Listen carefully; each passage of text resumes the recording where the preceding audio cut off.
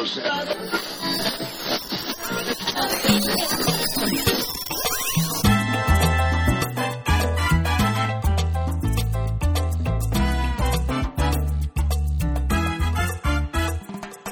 Welcome to Changes in Latitudes, a transgender experience.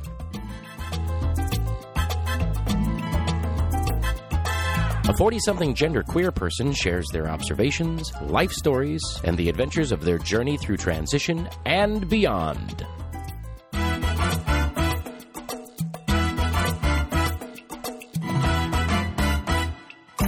And now, here's your host, the creator of it all, Charlie Sabrina Miller. Hey, hello, welcome back to another great episode of Changes in Latitudes, a transgender experience. I am your hostess with the mostest, or your host for the afternoon, evening, whatever you're listening to. Now let's listen to that band. Ah, yeah. I love them.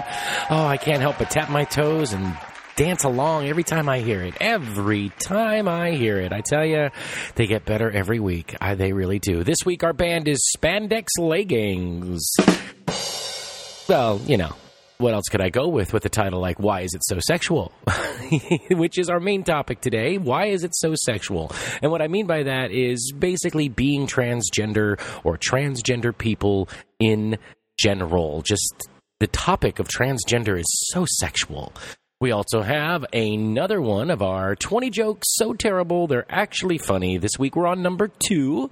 And yes, we do have a secondary topic. I'll say this again, but right now be sure to send in your name suggestions for that segment of the secondary topic. I want to change the name and make it a little more something that we can all grasp onto instead of just, secondary topic. So send them to me, changesinlatitudespodcast@gmail.com by May 31st. That's the end of this month, like 2 weeks away. Send it to me, and sometime in June I will announce what we're going with.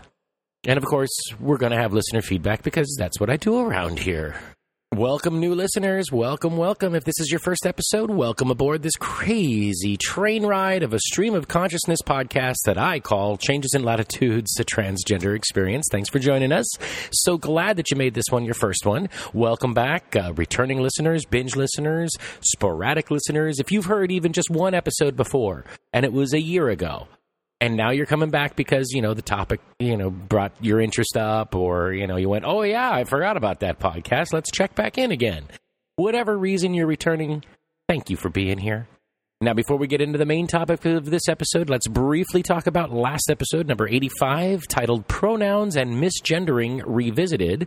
It was a revisit to episode 24 from last year because, I figured why not? It's a good topic to come back on and reflect on.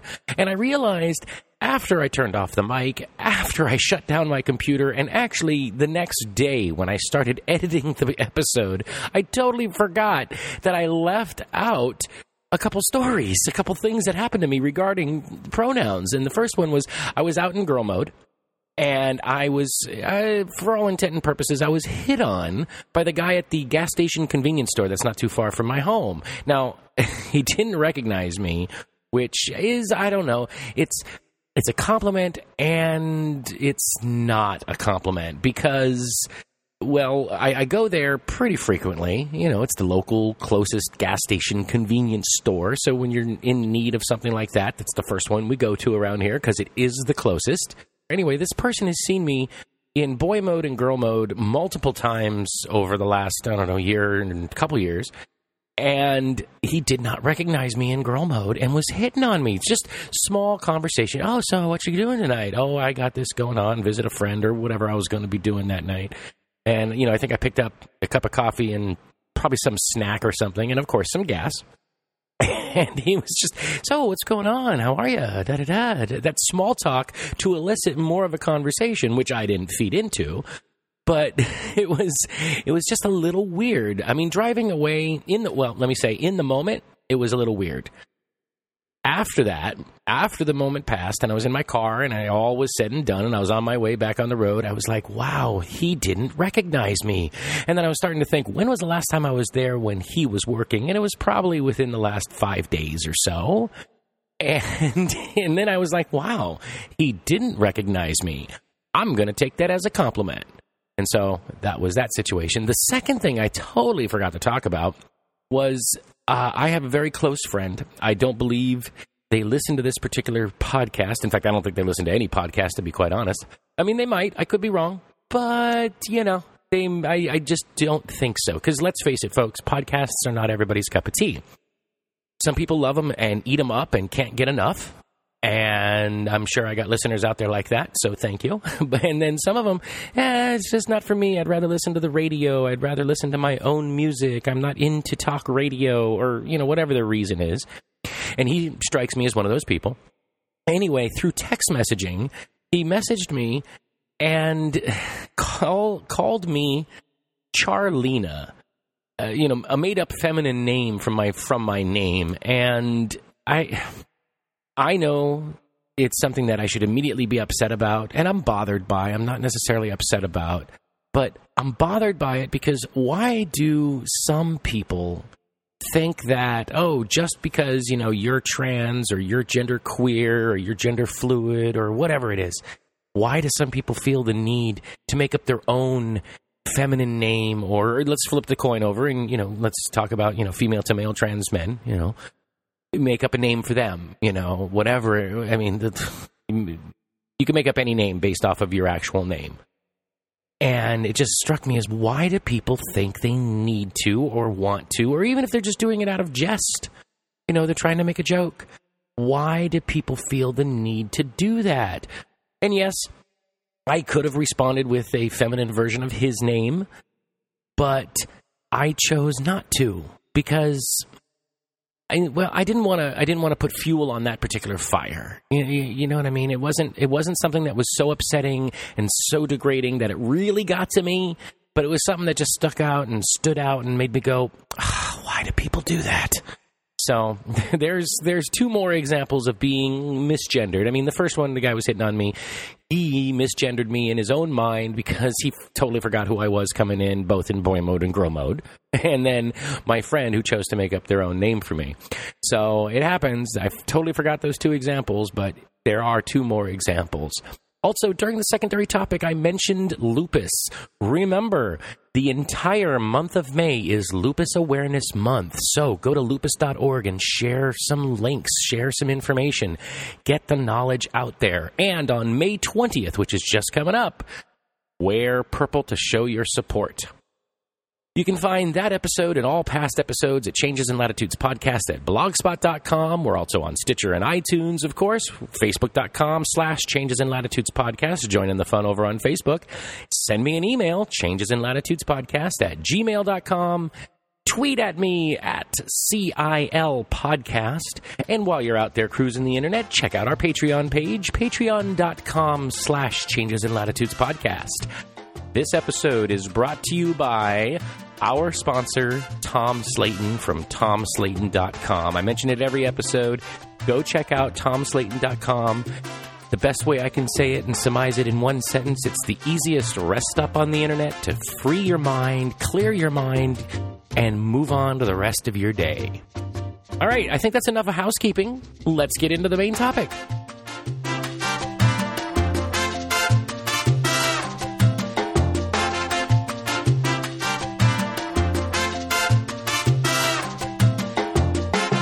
Main topic, here we are. Main topic, yeah. Why is it so sexual? Why is it so sexual? Why is it so sexual?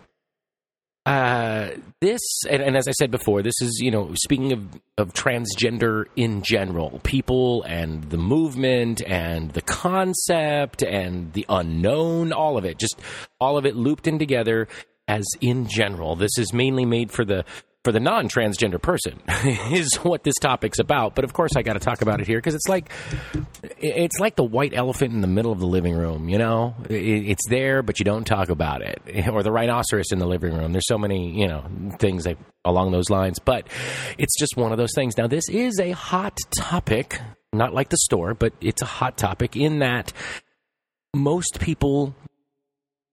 non-trans people automatically categorize it into a sexual deviant sort of realm. And we all know that it's not like that. We all know that that's not it. Now, there is a part of the transgender umbrella, under the transgender umbrella, there is a part that kind of falls into that.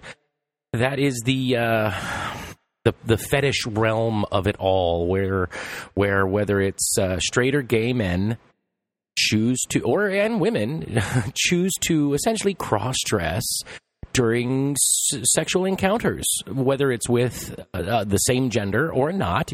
Doesn't matter if they're straight or homosexual.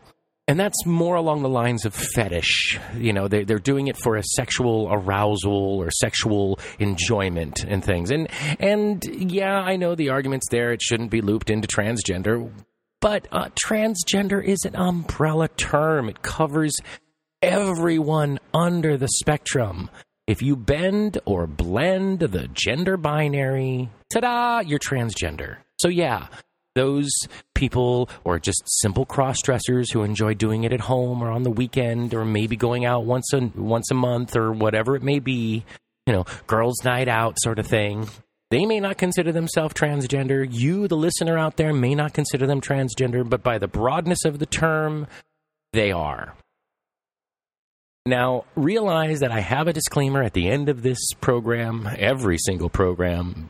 If you've skipped it the last few episodes, basically what it says is, everything I say is my own point of view, my own observations, my take on life. I'm not a doctor. I'm not a lawyer. I'm not a mental health professional. I don't work anywhere in those fields at all, never have, and don't really want to. These are only my views and observations. And I'm bringing this up for this specific topic because, well, it's kind of a touchy subject, as I just proved. Some people will categorize the fetish crossdresser, male or female, as transgender, and some people won't. Some people will just say it's a fetish. Some people will say it's, a sexual deviation. Everybody's entitled to their opinion, which is what this whole disclaimer says at the end. Now, the reasons that I believe that the transgender community, or let's just say transgender population, is deeply connected to being so quote-unquote sexual are, besides what I just said about the fetish sexual cross-dresser, the person who uses it because they're aroused by it.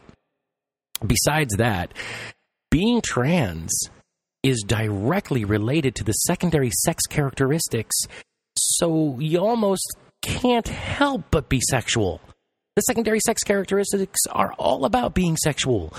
On women, breasts start growing. On men, more body hair, more muscle definition. And then on women, more curves and softer skin. On everybody, pimples. It's just part of the process there. It's a sexual thing. Hormones are raging through the, preteen, early teenage body. And, everybody is trying to keep it in their pants. Doesn't matter about gender at that point. Everybody's trying to keep it in their pants. So because being transgender, you change what has occurred during your secondary sex puberty, the second part of puberty, the secondary sex characteristics. You're changing that. You're rewiring the body to be what you want it to be, what you need it to be your true self. So because it deals with that, it's sexual. Also, trans people, when they, right before coming out, or, in the process of coming out, they're questioning or dealing with or unhappy with their gender. And gender, just by nature, is also sex. On a form, if it says gender, you're obviously, most people are meaning the binary, male or female. Eventually, I'm sure it's going to have more options than just those two. But that's also could be considered sex. If you see the word sex on a form, you don't answer yes or no. You answer male or female, and eventually there'll be something else, an X or a TS or just a T or a Q or whatever it's going to be. So again, you can't help but be sexual about it. Also, one of the biggest major steps for most, but not all, trans people is the surgery. It has so many names, sex change surgery, sexual reassignment surgery, gender reassignment surgery, gender confirmation surgery. I mean, I'm sure there's more that I just can't think of right now, and I'm sure you can, but you know what I mean. When the major surgery that everybody asks about, everybody questions, everybody looks up information about, whether they're planning on doing it or not, it's just part of the process of learning about transgender. You learn about that part of it. So again, it's dealing with sex. So again, you can't help but have it be a sexual topic. I mean, and I mean that in the sense of somebody first starting to understand. You know, let's take a person that has never heard of the word transgender. You know, they're just not aware of it. They're not big news watchers. They don't read the newspaper. They don't read the news. They don't watch the news. They're not up on topics. And then all of a sudden, they're made aware, whether it's a friend tells them or a friend comes out to them or whatever. Well, when they start digesting that thought process, oh, so-and-so's transgender, first thing they're going to think about is that surgery. Therefore, it leads to being sexual. So we can't help but have it be a sexual topic. Also, when a trans person comes out to somebody, the people in our immediate social circles, they go, as I've said so many times before on the show, they go through their own transition. And the biggest changes in that transition are how to interact with that trans person, because they now need to change the name that they call the person. They now need to change the pronoun that they call this person. They now need to, interact slightly differently, at least slightly differently with this person. And I do mean slightly differently in the simple case of if in the case of a lesbian couple, and one of them comes out as trans and starts transition, well, before transition, they had to be very aware of what they could and could not do in public places. Well, now that the trans man is in transition, they don't have to be so aware of what they're doing in public. And turn the coin over. The same is true for a straight couple, a man and a woman. And one of them comes out as trans, doesn't matter which, they're now going to, become a same-sex couple, whatever that same sex may be. If it's the woman becoming a man or the man becoming a woman, they're now are going to be either two men or two women, so they're now a same-sex couple. So now they need to be more aware of what they can and cannot do in public places. Kissing, holding hands, hugging to a degree, those sorts of things. You just have to be aware of it. So that's part of that transition. And most people who, are friends or family of the trans person that's going through their transition, part of their transition is questioning their gender identity. Depending if they're, how feminine they are within the feminine scale, how masculine they are on the masculine scale. I mean, everybody's different. Everybody's journey is different, but that's the similarity and the common thing between us. Another big change, another big transition thing is, well, let's just say if someone comes out as gay, outwardly, it's not going to be a huge change. You're still calling them the same name. You're still using the same pronoun. That, ingrained, hardwired thought process in our minds is not changing. They're just, going to be hanging around with or dating or living with or, bringing to events someone of the same gender. And that's, 20, 30 years ago, that was something to, get all kind of ooh about. Now, who cares? A couple guys together, a couple girls together, who cares? In most places. There still are places where you can't really be that way, sadly. But in most places, who cares if there's two guys or two girls together? And that's just not coming out as gay or lesbian. That's coming out as bisexual or pansexual or even polyamorous.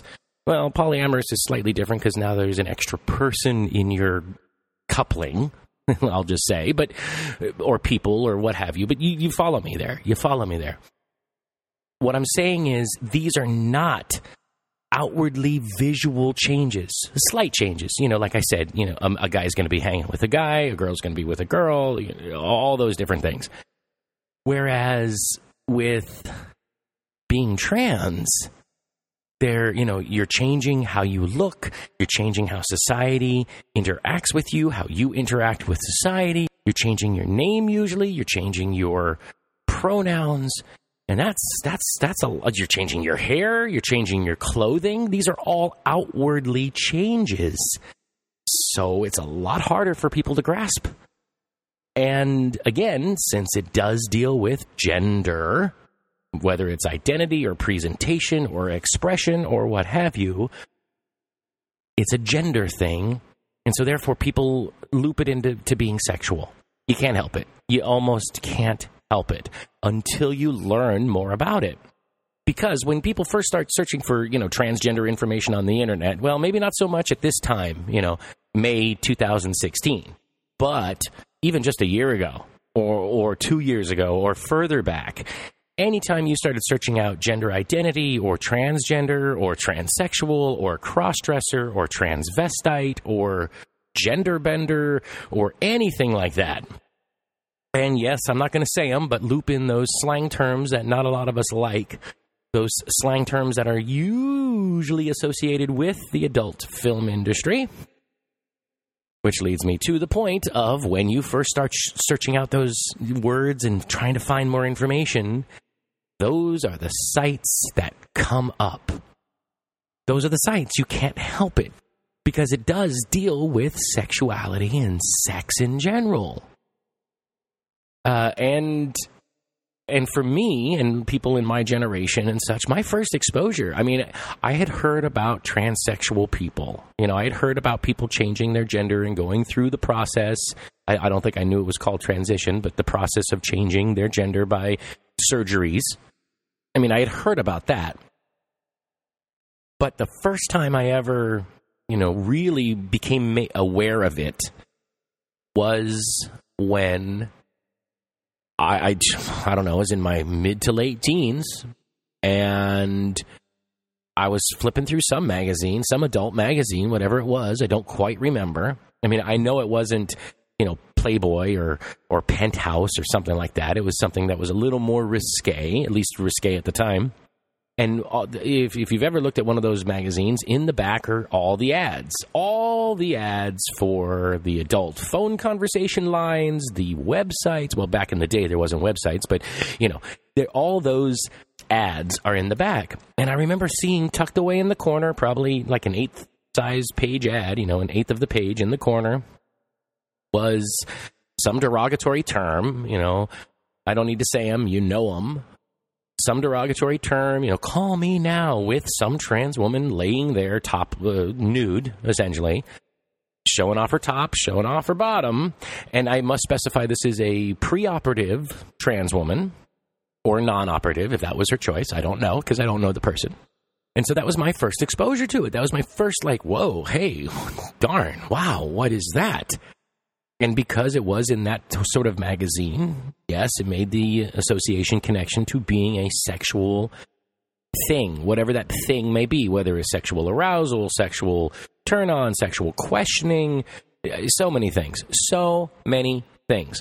But my point is, way back then, even the adult film industry realized that because being transgender or a trans woman or transsexual or transvestite or whatever it is was not mainstream, wasn't well known, the information wasn't there, it became a hot item. It became an unknown item. Whoa, what is that? Let me look more into that.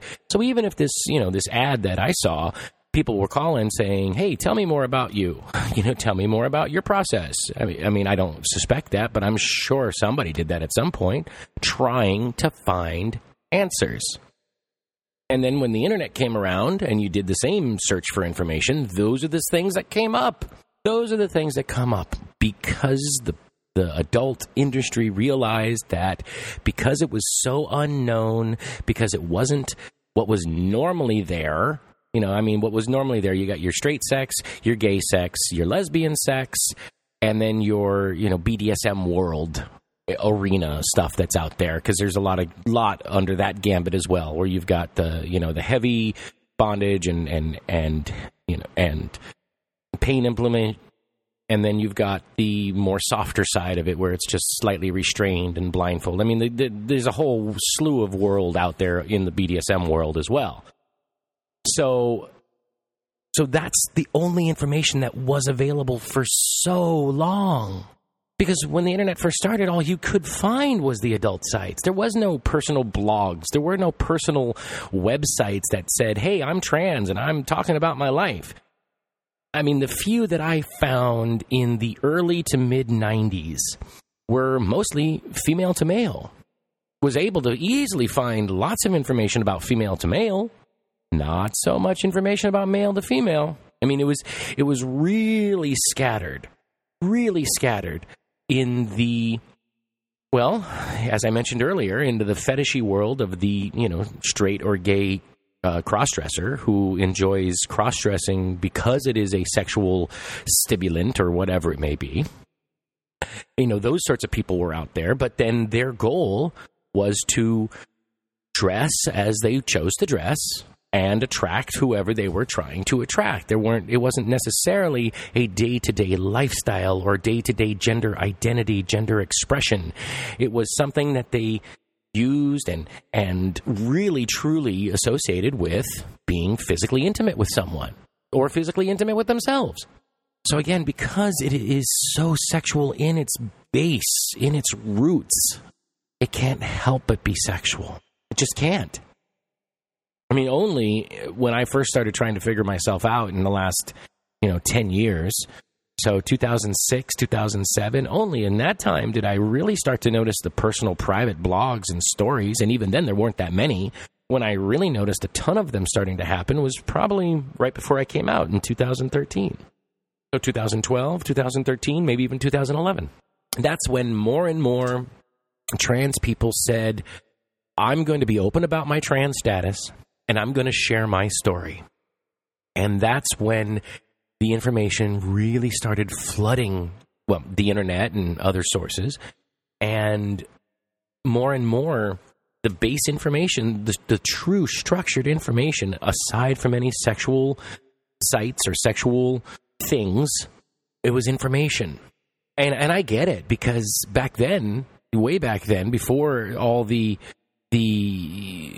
open trans people telling their stories happened, the goal was to be stealth, to not be open, to not say I'm trans, which I, again, also think is a wonderful thing to have happen in only about 4 or 5 years, that more and more people are openly saying, no, I am trans. I am trans. And again, because it is changing your gender, you can't help but be sexual. And let's face it, the task, the journey, the transition of changing one's gender is not a usual thing. Not yet, anyway. I mean, it's becoming that way. In fact, I'd say in the next 5 years, it's going to be a more normal than it was 5 years ago. But it's still, an unknown thing. Not many people have the opportunity to talk to a trans person and say, so what's your process? What did you go through before you finally came out? Because that's where the meat and potatoes of trying to figure this damn thing out is.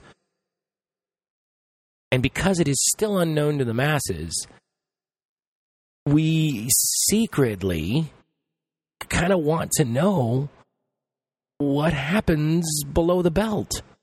I mean, luckily the internet's there and can answer that question within a matter of seconds once you type it into Google. I mean, I know there are videos out there showing both F to M and M to F gender reassignment surgeries out there. Some sites you may have to pay for. Some sites it's free. Some sites are very graphic. Some sites are not. Some sites have videos. Some sites just have text. I mean, the information is there now. And that's an awesome thing. Because had that information been as easily available 20 years ago, I would have made steps 20 years ago. But because it is still so unknown, and because it deals with sex as in gender sex, not sex as in copulation, people are curious. People are inquisitive about it. They don't know about it. Whether they find it, sexually arousing or not, because it is sexual in nature, and it is, in some people's minds, I'm sure it falls into the realm of being kinky because someone is changing their gender. I'm not saying that it is, but I'm sure in some small-minded people's minds it can be. In fact, there is a whole kink out there about doing that. I mentioned it earlier, the the straight crossdresser or the gay crossdresser, cross-dressing because it's a sexual, stimulant or what have you. Then you've got then you add in the BDSM realm, and you've got the dominant women and the submissive male who are going through transition at that time. But whether it's, they may say, the mistress, the dame is, forcing the man to become feminine or whatever. Bottom line, that man has to agree to do this. It's not like it's, truly forced. It's not forced. The individual is giving up that power to the other individual, and therefore it comes across or is okay in their mind because the dominant person is forcing, quote unquote, or controlling or encouraging or what have you to the submissive person. Again, that's more in the realm of sexual, sex and sexuality. It's not necessarily gender expression, gender identification. It is to a degree because that man is now changing to a woman, so therefore they got to go through the whole process as well. Come out to friends, come out to family, come out to work, come out to whoever.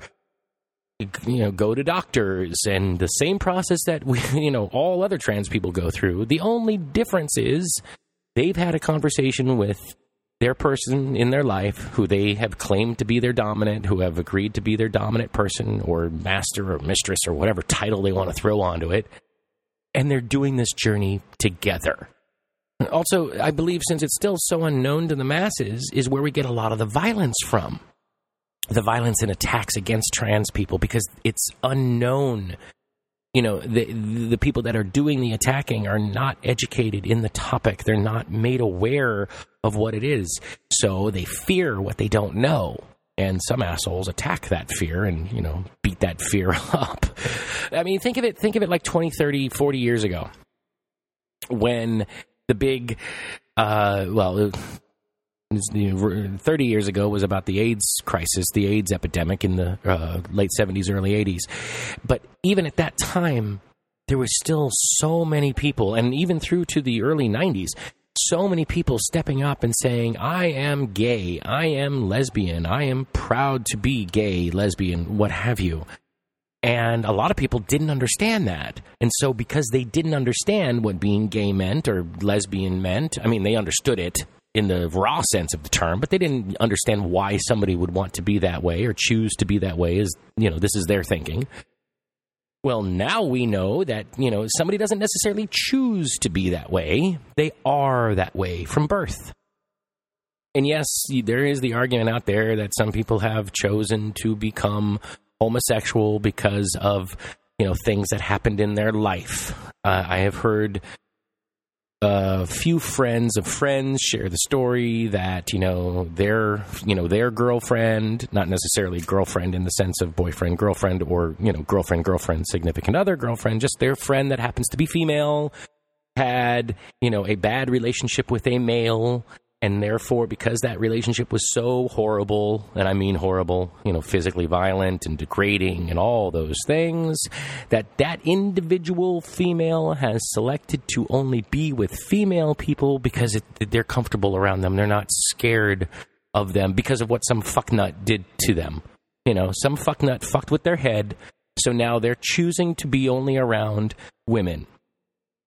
And because they're only choosing to be around women and they're not socializing with men, there's a good chance that they're going to cross a path with somebody that they happen to connect to, that they happen to be friends with, that because the circumstances are correct, they, all right, well, I know that I'm not comfortable being, intimate with a male, but wow, being around you makes me feel so happy and so content and so fulfilled and this, that, and the other thing. And so, one evening, afternoon, they're hanging out and somebody kisses somebody and one thing leads to another. And all of a sudden, this person who never thought they would be in a lesbian relationship, ta-da, is in a lesbian relationship. But that's, again, dependent upon the individuals involved. Chances are, if those two individuals went their own separate ways, the other person may not choose to be a lesbian, or both of them may not choose to be a lesbian. They may just be together because of the circumstances at hand. Those stories are out there. I get that. I totally understand that.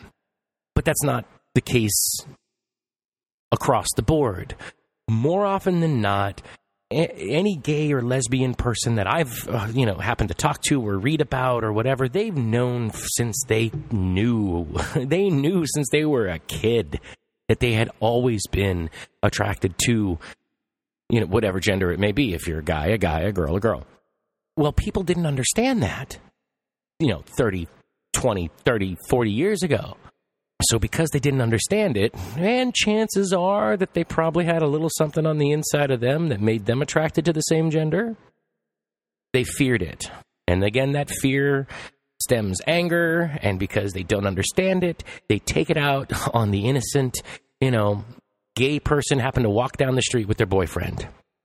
And so we had all that gay bashing that went on in the 80s and 90s, and thank God that's changed. Well, we'll get there as trans people. It's going to take a while. It's going to take a little bit. But we'll get there. We will.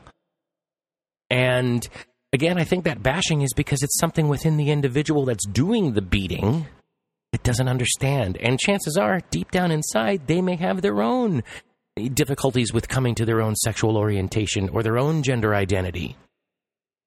Chances are, the guys that go and beat up trans women probably like to cross-dress at home behind closed doors. And because they're ashamed of it themselves, they got to take it out on somebody that they don't need to take it out on and shouldn't take it out on. Now, back to the adult film industry. It's there, that realm of adult film entertainment, the transgender film arena. And yes, there are other terms for it, but we don't need to get into that. You already know them. If not, you can easily find it. That's there because of the unknown as well. It's different. Growing up, guys see guys at the locker room. They've got family. They see sports figures. They see themselves. So, guy's a guy.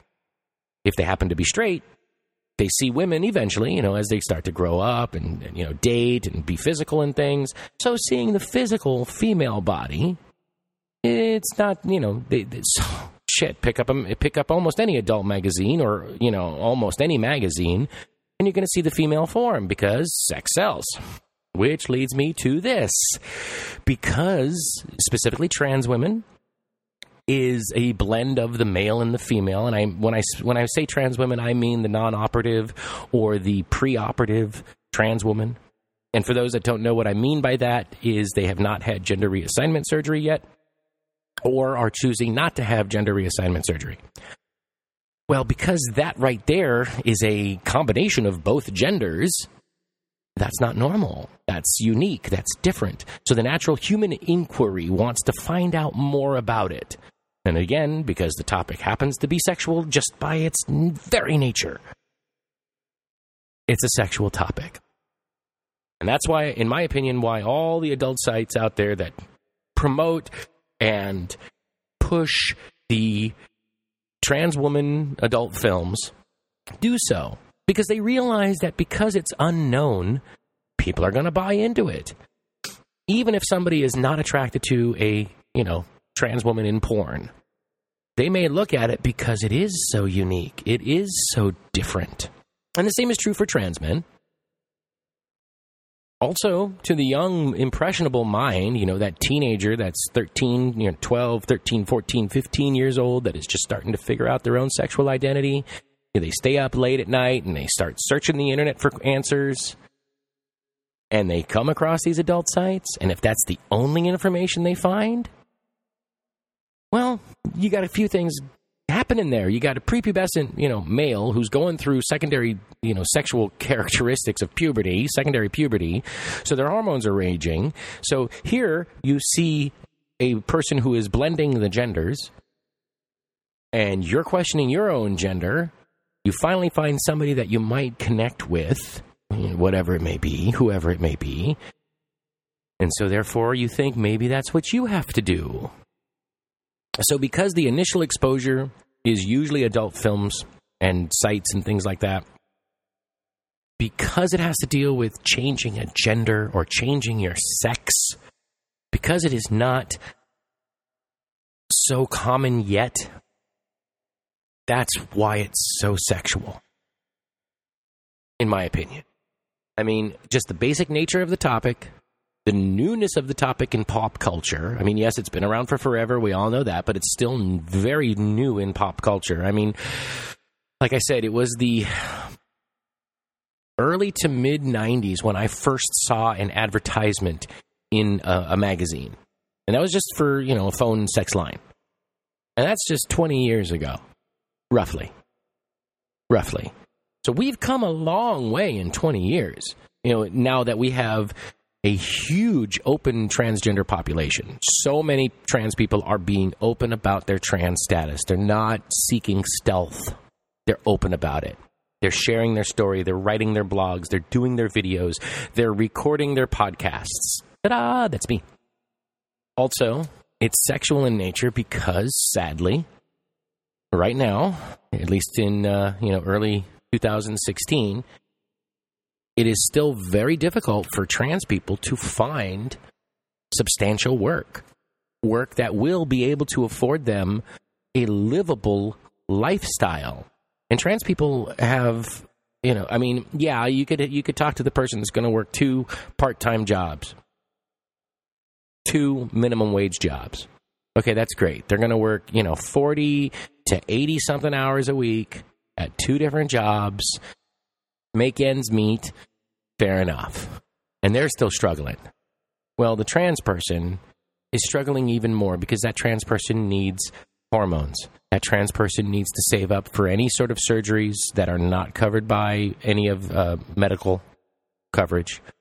A trans person has to, change all of their clothing. Well, we'll say 80% of their clothing because let's face it, T-shirts and some jeans and other things like that can be worn by either gender. So for, the first few years of transition, you can hang on to some T-shirts, hang on to some pants and shirts and shorts and things like that. But dresses, and I'm speaking from a trans woman's perspective, but dresses, most men don't have dresses, so they got to go buy them. Bras, changing underwear out from, basically boys' underwear to girls' underwear. I mean, these are costs and expenses that the average person doesn't have, but the transgender person does.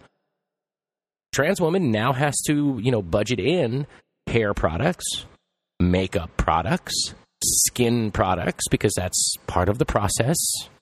So, unfortunately, the average, minimum wage job out there, even if somebody chose to work 2 minimum wage jobs, is not enough to cover the expenses of being trans. I mean, thankfully, certain medical coverages and other things are making it a lot easier, but we still got a long way to go. So, because of that, and because of the ease of the internet, a lot of these trans people, both trans men and trans women, are starting to become independent sex workers, as they're called. They sell their photos, they sell their videos. They're not necessarily with other people. They're not engaging in any sort of sexual encounters. It's that individual doing things to and for themselves and taking pictures and video and selling the pictures and video so they can pay their bills and get their hormones and save up for surgeries, etc., etc., etc., etc., etc. So that right there still perpetuates the basic sense of this whole thing of being transgender is sexual. Because when somebody starts to search information for transgender, these independent sex workers start coming up with their own websites, because anybody can start a website, anybody can take photos, anybody can put video together and sell it on the internet. Also, the general mainstream information isn't there yet. It's growing. Podcasts like mine and video blogs that are out there and other, websites and Facebook pages and all of that is making more awareness. But as I said, we still have a long way to go. Plus, it's an outward change. If someone comes out as gay, they're gay. It just means that, you're now going to be with someone of the same gender as yourself. Okay. You're still calling them the same name. You're still calling them the same pronoun. In fact, if that person doesn't come around with their significant other, you'd never know they're gay. And also, most people have an easy time wrapping their head around it. Because it's like, okay, so you like somebody that's your same gender. Okay, fine. Whether they agree with it or not, people have grown enough to realize, okay, you're going to do your own thing. Fine. And it's not like you're going to see these people, being intimate right in front of you. I mean, there's a chance if you happen to be over at their home, but, most of the time, everybody, whether you're gay or straight, you're physically intimate behind closed doors. So not many people get to see it. So there you go. In a nutshell, that's why I feel it's so sexual, because of its very root nature. It deals with changing your sex, so therefore it's sexual. It's so new that people are having a hard time wrapping their head around it, because it does deal with your sexual identity, your gender identity and gender expression. A lot of people have a hard time because it's, changing names and pronouns. And the fact that most of the search results that you get happen to be in adult nature. So that's what we need to change. We need to make it so people can afford what they need to afford by having the basic jobs that they have, and they don't have to result into selling themselves. They can sell themselves, photos and videos of themselves on the internet only if they choose to, because they get a kick out of it, not because they need it to make rent. Lack of information out there, which is growing, but we still got a ways to go. And the fact that it is not the same as being gay, lesbian, or even bisexual. Because, again, we've come that far in times. So I think in the next 10, 20 years, we'll have reached that point of normalcy where it's not going to be so sexually driven. At least I hope so. And one last thing before I get off of this topic. When I did first see that ad in the magazine, because I was, in my early to mid 20s, still trying to figure myself out. I mean, it took me another 20 years to figure myself out, and I'm still trying to figure myself out. But at that moment in time, for, I don't know, probably a handful of years, I couldn't figure out, was I just attracted to trans women? Or did I want to be a trans woman? Or was I a trans woman? That was the debate in my mind. And to be honest, I think both are correct. I honestly do. Because in accepting it of myself, I've come to obviously be more accepting of others, of course, because, once you accept this big thing about yourself, you're opening your floodgates to the world. And so you become almost instantaneously more accepting, which leads me to another topic, which I don't even want to get into, but I'm going to have to talk about it now since I brought it up, and I think I've talked about this briefly in the past, how there is so much hate within the trans community itself. I don't understand that. If you're going to open up and embrace your own self, in that you are, part of that small population that is transgender, and you're looking for your own sense of equality, why deny someone else, whoever that someone else is, whatever their story is? So that's me. In my own coming out, I have realized that, yes, I too am attracted to, well, women, of course, because I'm married, but I'm also attracted to trans women. And it could be just because it's common ground. It's similarities. It's points that I have hidden from, run from, questioned, that are in common with another person, another individual, where I can say to them, hey, did you ever feel blah, blah, blah? Did you ever think of such and such? Did you ever see this? Did you ever think that? Did you ever do this? And they can come around and say, yeah, I did think about, I did do, I thought about, I knew someone that did, whatever. There's commonality, there's common ground. And so that acceptance is there. So anyway, enough of this. Let's have a word from our sponsor.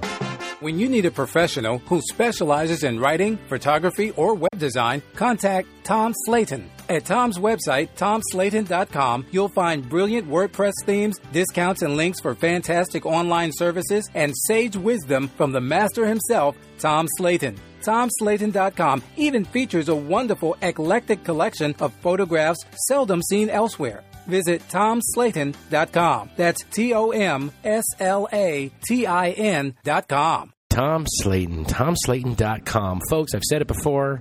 I'm going to say it many times again. Check it out. It's a great rest stop on the internet to just kind of clear your mind or pause on whatever you're dealing with at that moment.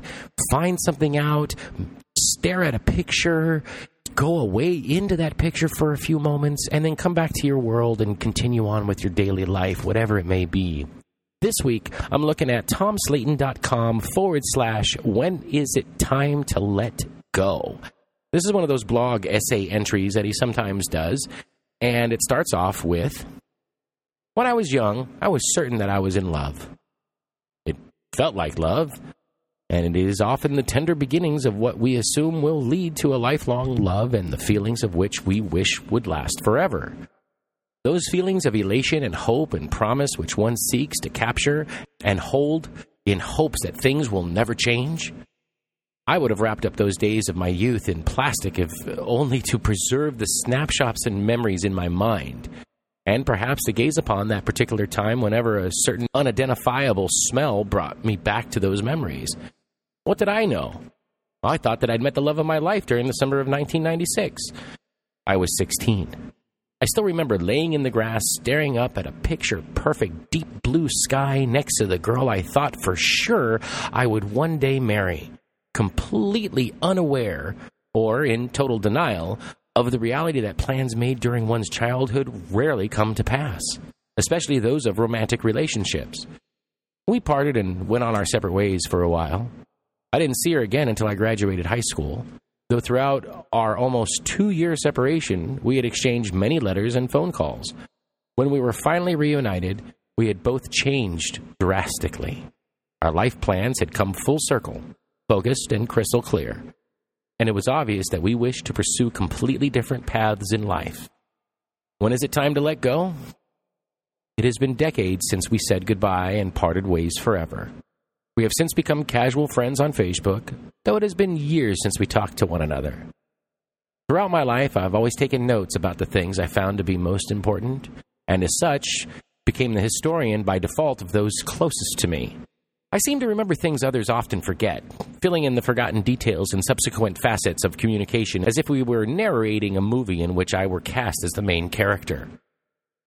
When my father passed away, he took with him all the memories of his life.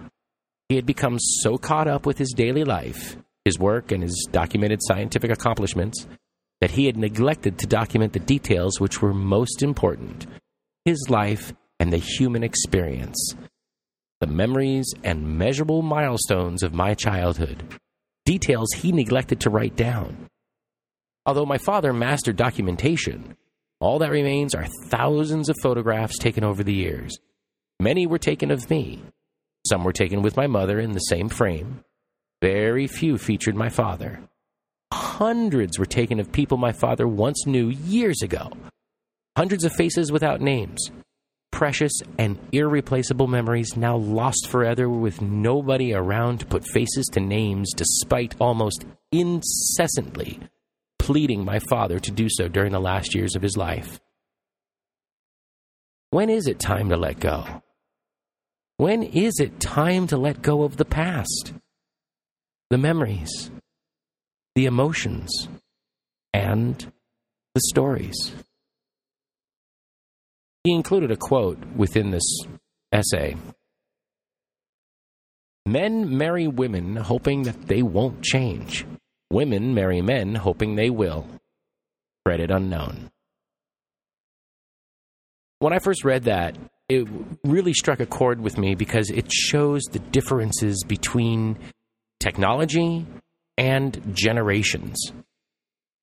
Right now, technology brings everybody in the world closer. I mean, you're listening to the podcast. I mean, I know I've got listeners all over the world.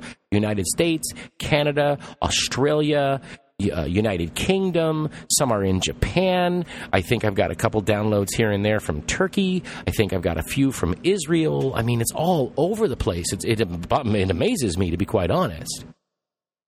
But in the sense of Tom's father, because Tom's, a few years younger than I am, probably about within a decade younger than I am.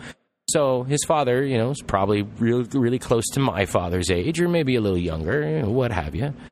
But there was no internet. There was no easy way to capture and hold on to information, whatever that information may be, whether it's, an essay or a simple jotting down of who's in a picture or whatever. I mean, nowadays you take a picture, you throw it up on Facebook, you tag the person who's in it.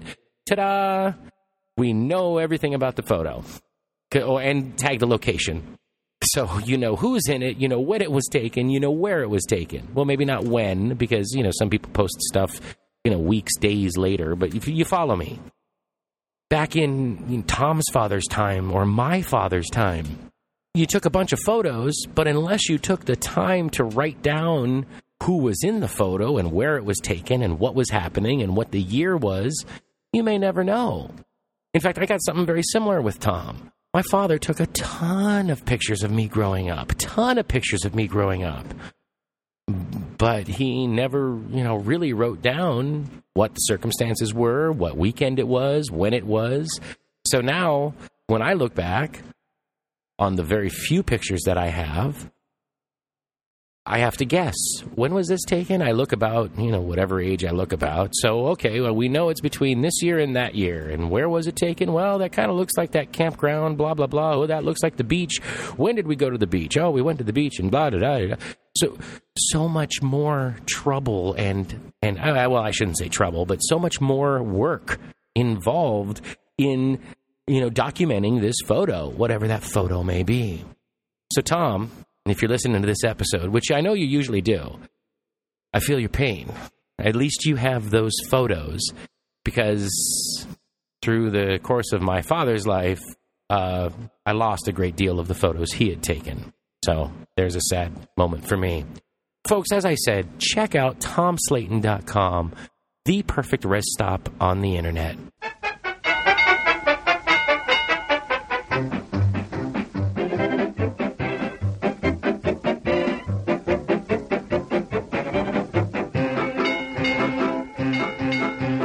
Funny jokes so terrible, they're actually funny.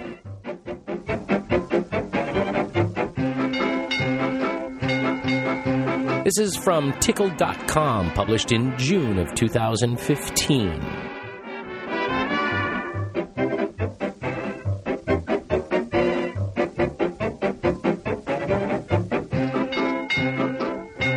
Number 2. A jumper cable walks into a bar. The bartender says, "I'll serve you, but don't you start anything."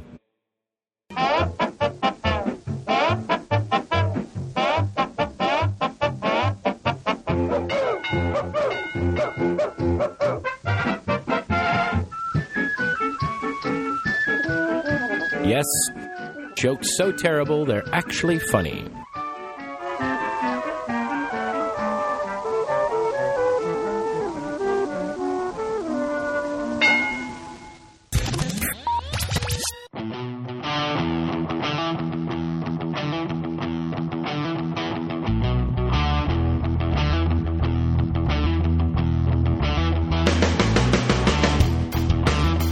Secondary topic. Here we go. Now, as I mentioned earlier in the show, and I'm going to mention again through the end of this month, send me your segment title suggestions by May 31st, 2016.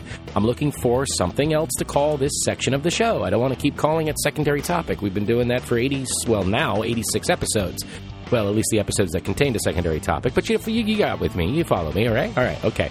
So if you've got an idea for some title for this particular segment, this section, the secondary topic, if you're a long-time listener, you know how the secondary topic can be a huge gambit of choices for the secondary topic. Some serious, some funny, some nostalgic, some poignant, some observational, some personal recollection of my own life. It runs the gambit. So if you've got an idea, send it my way.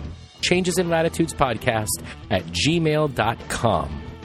Send it to me by the end of the month, May 31st, 2016, and I will be choosing a name sometime in June. If there's enough names collected, I'm going to send it out on Facebook and let you decide. All right, moving into the actual secondary topic, Friday the 13th. Friday the 13th. Yeah, if all goes according to plan, this episode is going to be released on Friday the 13th. Not because it's, the movie's fun and I like the movie, just because I release my episodes on Fridays and today happens to be the 13th. Now, I said, why is the Friday the 13th so feared? Why is it something that people are so, cautious about or worried about or, whatever? And yeah, okay, the movies, fine. But the movies were named that because of the folklore that came before it. So I did a quick little search and didn't find much. But this is what I found. The fear of the number 13 has been given a scientific name. Something that I'm going to butcher, but I'm going to try. Triskaidekaphobia. And I'm sure I butchered that. And this article continues. And on the analogy to this fear of Friday the 13th is called some other name that I'm not even going to try because it's a Greek word meaning Friday, and some other Greek word meaning 13. My Greek is very foreign, and I don't even want to try to pronounce Greek.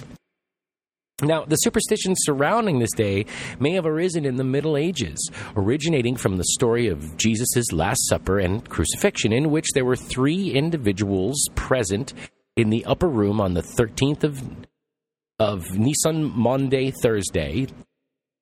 Again, apologies if I butcher things. The night before his death on Good Friday. Now, while there is evidence that both Friday and the number 13 being considered unlucky, there is no record of the 2 items being referred to as especially unlucky in conjunction before the 19th century. An early documented reference in English occurs in Henry Sutherland Edwards' 1869 biography of Gioacchino Rossini, who died on Friday the 13th. He, Rossini, was surrounded to the last by admiring friends, and if it be true that, like so many Italians, he regarded Fridays as an unlucky day and 13 as an unlucky number, it is remarkable that on Friday the 13th of November he passed away. It is possible that the publication in 1907 of Thomas W. Lawson's popular novel, Friday the 13th, contributed to disseminating the superstition. In the novel, an unscrupulous broker takes advantage of the superstition to create a Wall Street panic on Friday the 13th. A suggested origin of the superstition, Friday 13th, October 1307, the date Philip IV of France arrested hundreds of the Knights Templar, may not have been put together until the 20th century. It is mentioned in the 1955 Maurice Durand historical novel, The Iron King, John J. Robinson's 1989 work, Born in Blood, The Lost Secrets of Freemasonry, Dan Brown's 2003 novel, The Da Vinci Code, and Steve Barry's The Templar Legacy, 2006.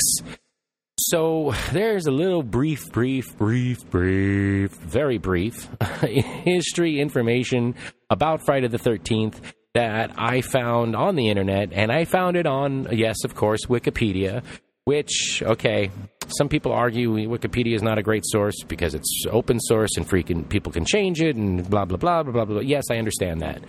However, I've noticed that in the recent past, probably in the last, year, 18 months maybe, Wikipedia is getting pretty reliable as far as being pretty darn accurate. Besides, it's just Friday the 13th. I'm sure there are so many superstitious stories out there that you have heard other things. And in fact, if you had, send me an email, let me know. All right, second part of the secondary topic. We are in the middle of May, which means June is just around the corner, which means summer is just around the corner. So let's briefly talk about swimwear. Yeah, the dreaded thing to most trans people. If you're a trans man, you got to worry, you got to be, if you're a trans man and you've not had top surgery, you got to worry about that. There's a concern for you, not being able to go shirtless. That's a concern. So you got to figure out some top. You're not necessarily supposed to swim or get wet inside a binder due to breathing restrictions. I mean, lots of different things like that. But there's that issue there for trans men. For trans women, well, if your body hasn't changed enough because of hormones, you may not have enough to feel confident or comfortable in the chest department. And let's face it, falsies or lifts or forms or whatever you choose to use or call them may not look right or fit right with some swimwear. Also, if you've done any searching to purchase breast forms, waterproof or ones that are water resistant or meant to be worn with swimsuits, either are very, very, very, very expensive or don't really have the weight that makes them look as realistic as we would like. So there's one issue for trans women. Another issue for trans women is if you've not had any sort of bottom surgery or SRS, gender confirmation surgery, or reassignment surgery, or whatever label you choose to call it, there's also that concern. Will that be an issue? So you got to be very careful in choosing which swimwear you're going to wear, whether it's going to have a lot of coverage, so you don't have to worry about breast forms or anything like that. You don't have to worry about anything showing downstairs that you don't necessarily want to show. You got to be very selective in your swimwear. Then you got to hope that it fits right. Because let's face it, not all body types are the same, and certain swimwear is not going to fit the same body the same way. So there's a lot of issues right there. However, there are so many ways around those things. The first, get over it, is an easy thing to say. If you're not able to wear breast forms or anything like that, well, then maybe you don't look so busty at the beach or the pool or whatever. If you have to have some sort of, wrap or skirt around the bottom portion just to make sure that things don't show, that you don't want to show, so be it. So those are the, off the top issues, concerns that trans people have with swimwear. I get it. Totally get it. Oh, back to trans men. There are some trans men that, just like trans women, they never leave home without breast forms. Some trans men never leave home without packers. And for the lay people out there that don't know what a packer is, it is a personal appendage that a trans man puts into his underwear to feel better about his body. Same thing as breast forms for a trans woman, only below the belt versus above the belt. So these are all things that people got to worry about. Trans people got to worry about. Then there is the concern about, and this is kind of going away, but it's still there, sadly, the bikini body. Well, let me tell you something, folks. Everybody has a bikini body. You go out, you buy a bikini, you put it on, bam, you have a bikini body. Ta-da! You're done. Easy peasy, you're done. No worries at all. But again, you fall back into, does it fit right? Does it look right? Etc. It's tough, and I've been in your shoes. I mean, I haven't really gone out in swimwear, but I've had some, and I've worn it around home because I'm just not I'm not much of a beach person or a pool party person or anything like that. So I don't really. Let me put it to you this way: before coming out, I think I owned one pair of swim trunks. In guy mode, one pair of swim trunks. And that's just because I happen to have them. I think I bought them because somebody was having a pool party and, they were on sale for, whatever they were. I picked them up because, they said, please bring swimwear, not cut off shorts or anything like that. And, all right, fine, whatever. But bottom line, you want to wear a bikini? Put on a bikini. You wear whatever you want to wear. I understand all the other dilemmas there. Is it gonna hold me in? Speaking for below the belt, am I gonna look, girly enough? I'll say in the upstairs department. I get that. Those are my worries. Am I worried about things staying together down below the belt? Am I worried that I'm gonna look feminine enough above the belt? Those are the two big things for me. Well. Again, like I said, I don't really go out swimwear, so I've never really had to cross that path. Around the home here, behind closed doors, was I content? Not 100%, but I dealt with it. I dealt with it enough. I don't know if I would ever be, open enough to go to a pool party in a bikini or in some sort of traditional looking swimwear, I would probably look for something that's more one piece or probably has a little skirt or, some sort of full coverage of the upper portion of my body. But like I said, I haven't had to cross that path yet, so I'm not there yet. But I want to let you know that it's a confidence thing. Everybody's body type is different. I've said this before. Go out there and start looking at people.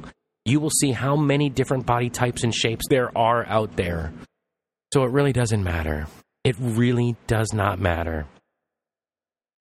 And again, I have to preface that, maybe you're in a location where stealth is your goal because of your location, and I get that. So you got to be a little more selective, like I first explained. But I'll tell you, because it was on sale after the summer, so I bought it. It was a pick and choose bottoms and tops, and I think it was like $5 for the top and $5 for the bottom, and I got them for like $1.50 each because they're on sale at the end of the summer, sort of deal, trying to get them out of the store. And I'll tell you, even though it was just at home, even it was just for me, putting it on was an amazing confidence booster. It felt so awesome. It really did. Again, would I go out? Would I go to somebody's pool party or something like that? Well, sitting here right now, maybe.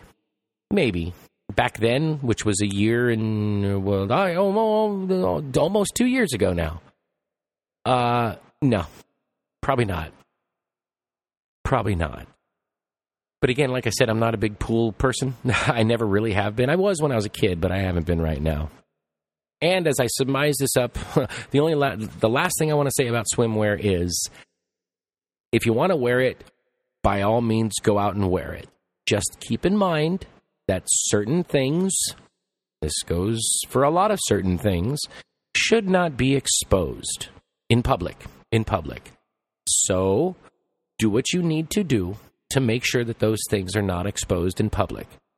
Reason being is not the ridicule, not the humiliation, not the embarrassment, not the fact that you could be, attacked or anything like that. Those are all obvious things. No, my thing is, no matter who you are or what gender you are, if you expose yourself in public, you could be arrested. And nobody wants to ruin their summer by being arrested, especially for something that's so easily avoidable.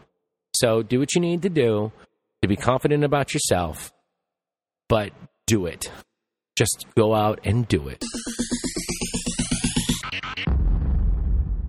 And the last thing here in the secondary topic is about the Facebook fan page. I haven't really talked about it recently. I mean, it's been a long time since I did talk about it.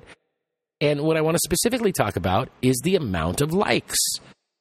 As of this recording, which is at the end of April, we have a whopping 242 likes on the Facebook page. Yeah, that's exciting. Very exciting. We are 8 away from 250. I hope by the end of this year, 2016, so that's 7 months away, I'm hoping that by the end of 2016, December 2016, that we can be up to 300, at least 300 likes on the Facebook page. So what does that mean to you? Make sure you like the Facebook page. If you're on Facebook, cruise on over, hit the like button. If you don't want the updates, don't get the updates. You don't want to follow, don't follow. That's fine. Just click that like button. That's all I can ask, at the bare minimum. What I'd really like to ask you is, hey, take a moment and share the page. I know there's a lot of folks out there that listen to the show that share individual postings I share. But if you could share the page itself, somewhere in the upper header, right around the like, unlike button, somewhere in there, you'll see something that says, share this page or whatever. If you can't find it, go to the address bar in your browser, highlight the URL, copy, and then paste it. Send it out that way. Share the page. Let others know we're here.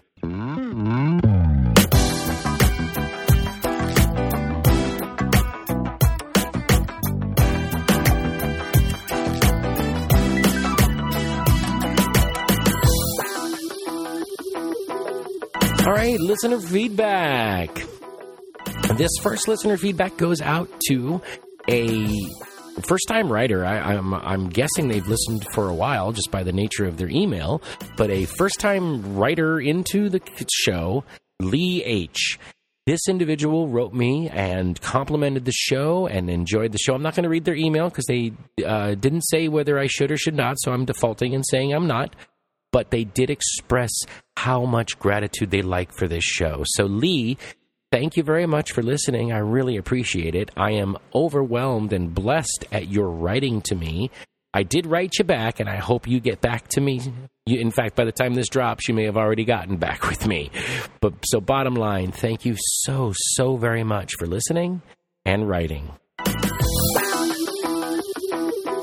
Now, this next listener feedback goes into someone who wrote the show way back in February, Simone B. Simone, thank you again so very much for listening and writing to the show. I loved our email interaction way back in February, and to see your email that you sent to me in April was wonderful. I hope you've received my response, and I hope the information I was able to provide is what you were looking for. I really, really, really do. It was so... I got so excited when I saw your email in my inbox, and I want you to know that. So thank you so very much for listening and writing and just being there. Thank you.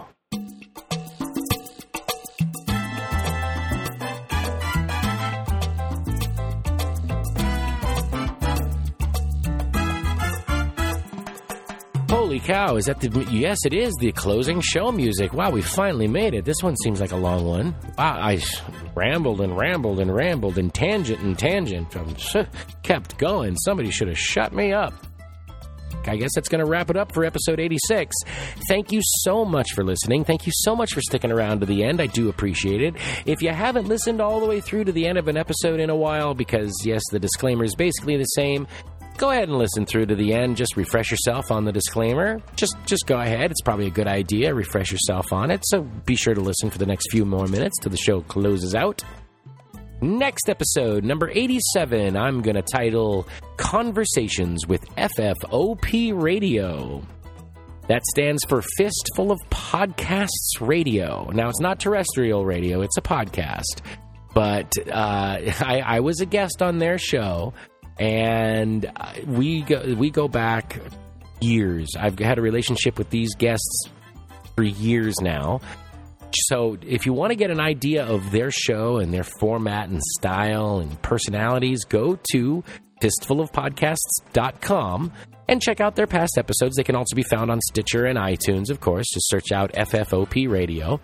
If you want to hear me on their program, you have 3 options to select from. Their episode 169, their episode 189, and their episode 306. Now, in 169 and 189, that's back when I was doing my old show, the Random Variety Podcast, or the RVSP. So there's some information from long ago. Episode 306 was just released April 16th, 2016, and that was talking about this show. In fact, I'm going to be releasing their episode 306 as a bonus episode right after next week.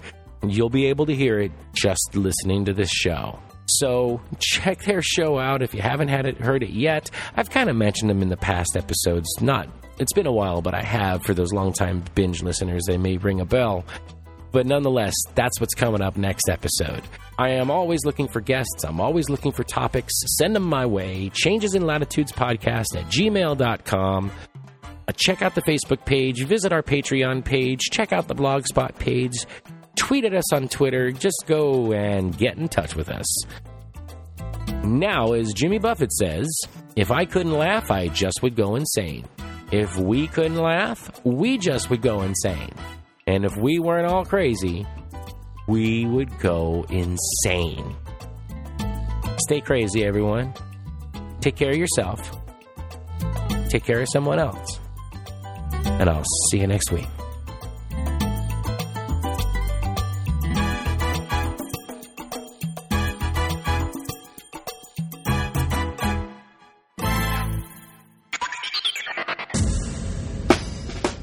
You have been listening to Changes in Latitudes, a transgender experience. I'd love to hear from you, so let me know what you think or what you'd like to hear about by emailing me at changesinlatitudespodcast@gmail.com or by leaving a comment on the Facebook page at facebook.com/changesinlatitudespodcast or at the website changesinlatitudespodcast.blogspot.com. Don't forget to subscribe in Stitcher, iTunes, or your favorite podcatcher, and please leave us reviews and star ratings. Now, wait for it. Here it comes. Disclaimer time. Disclaimer time. Disclaimer time. Disclaimer time. Disclaimer time. I am not a doctor nor a lawyer, and I certainly do not pretend to be one. I am a trans woman who began her transition later in life.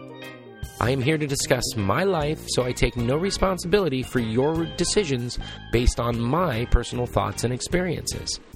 If you are thinking about transition or are questioning your gender identity, first, please know that you are not alone in your thoughts and questions. Second, please seek the advice of a qualified gender therapist or at the very least a local support group. If you're having difficulty finding a qualified professional in your area, I suggest reaching out to the closest LGBT center near you.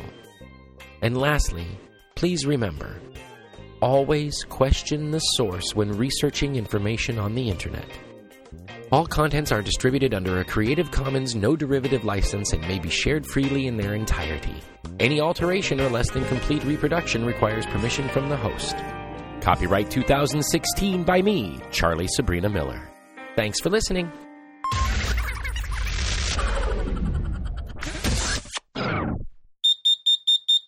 Here's the close of the show. And remember,